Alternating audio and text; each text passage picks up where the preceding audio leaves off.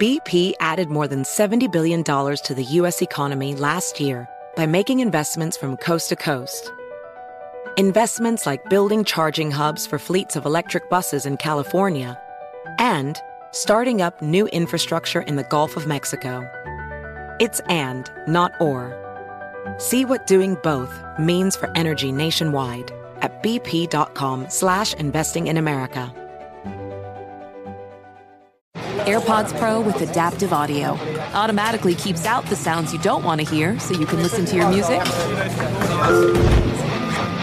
and lowers your music to let in the sounds you do need to hear. Hi there. Hi, what can I get you? I'll have a strawberry mango coconut probiotic smoothie with wheatgrass. Anything else? Extra wheatgrass. Here you go.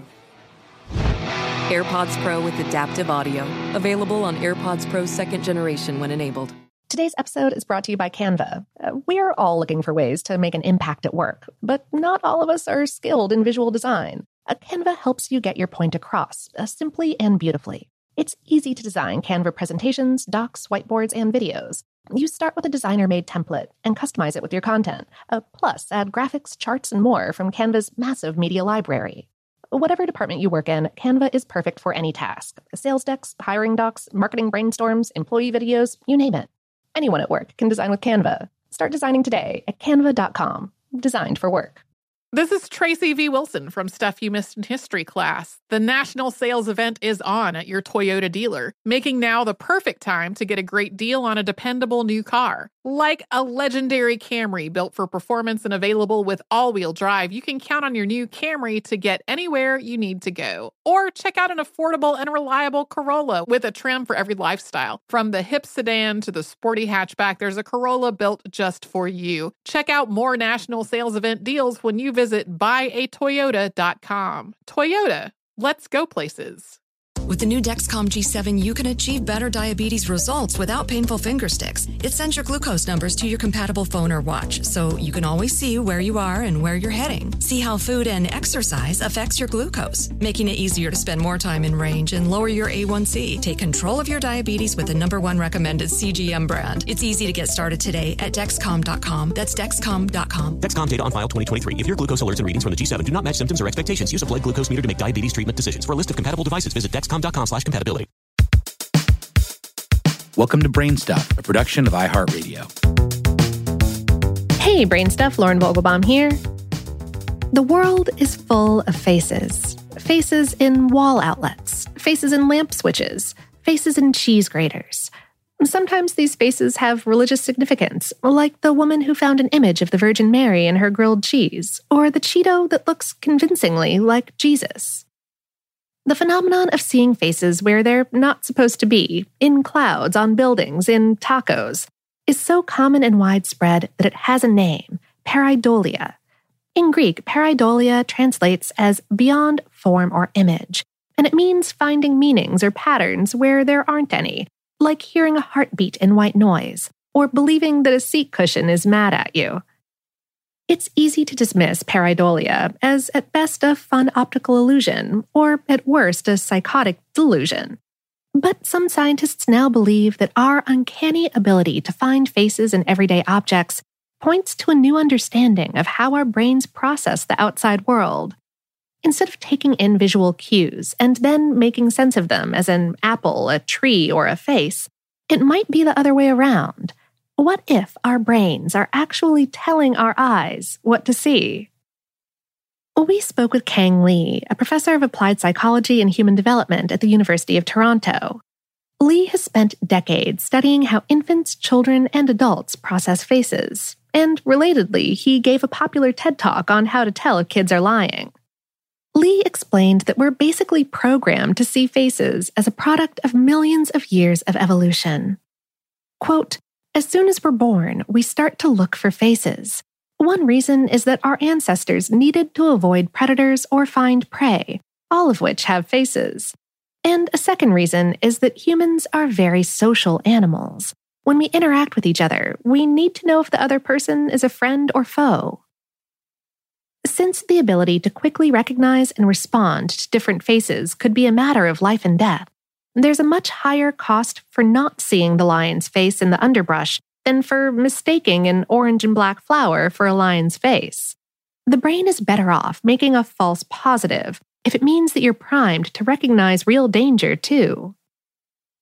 Okay, so if evolution has programmed our brains to prioritize faces, how exactly does it all play out under the hood?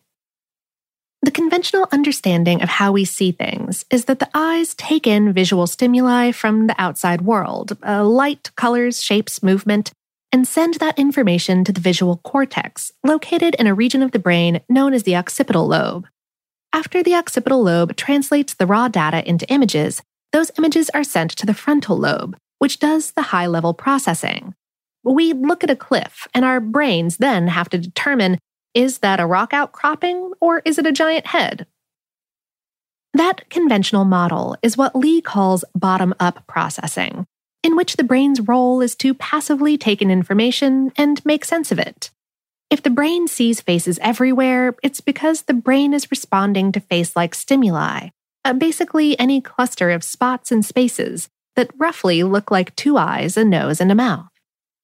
But Lee and other researchers began to question the bottom-up processing model. They wondered if it wasn't the other way around, a top-down process in which the brain is calling the shots.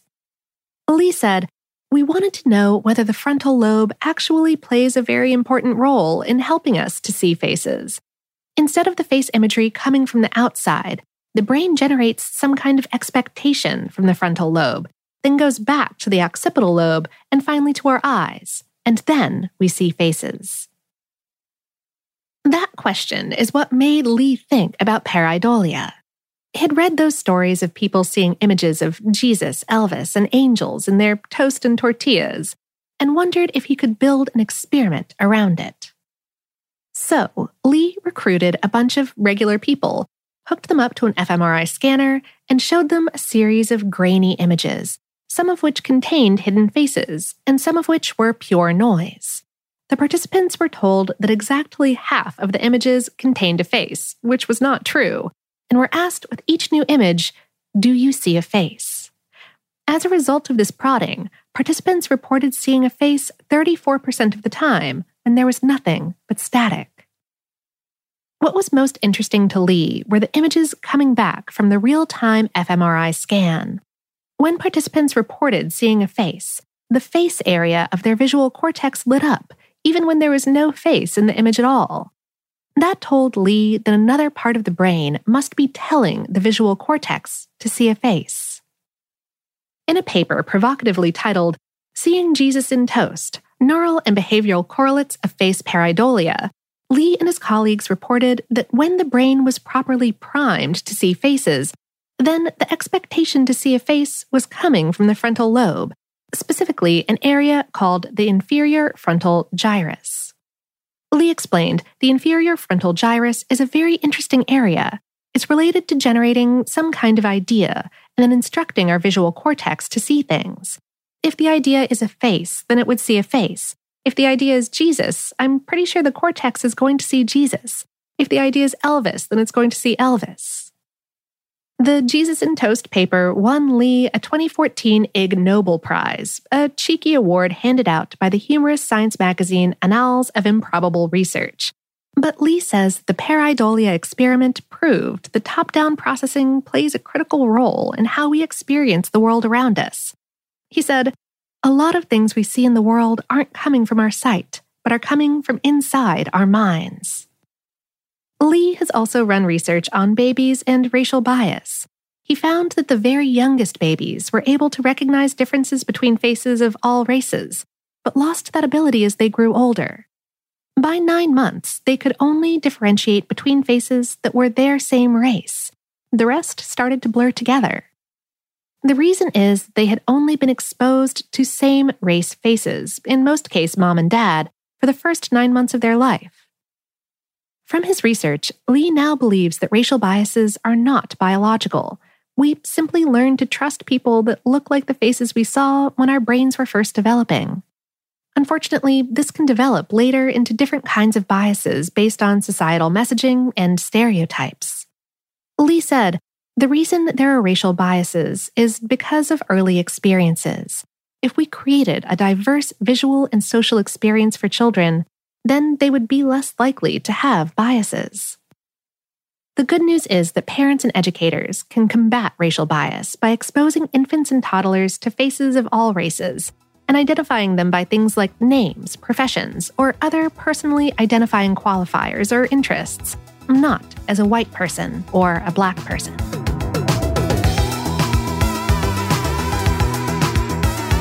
Today's episode was written by Dave Roos and produced by Tyler Klang. For more on this and lots of other topics, visit howstuffworks.com. Brainstuff is a production of iHeartRadio. For more podcasts from iHeartRadio, visit the iHeartRadio app, Apple Podcasts, or wherever you listen to your favorite shows.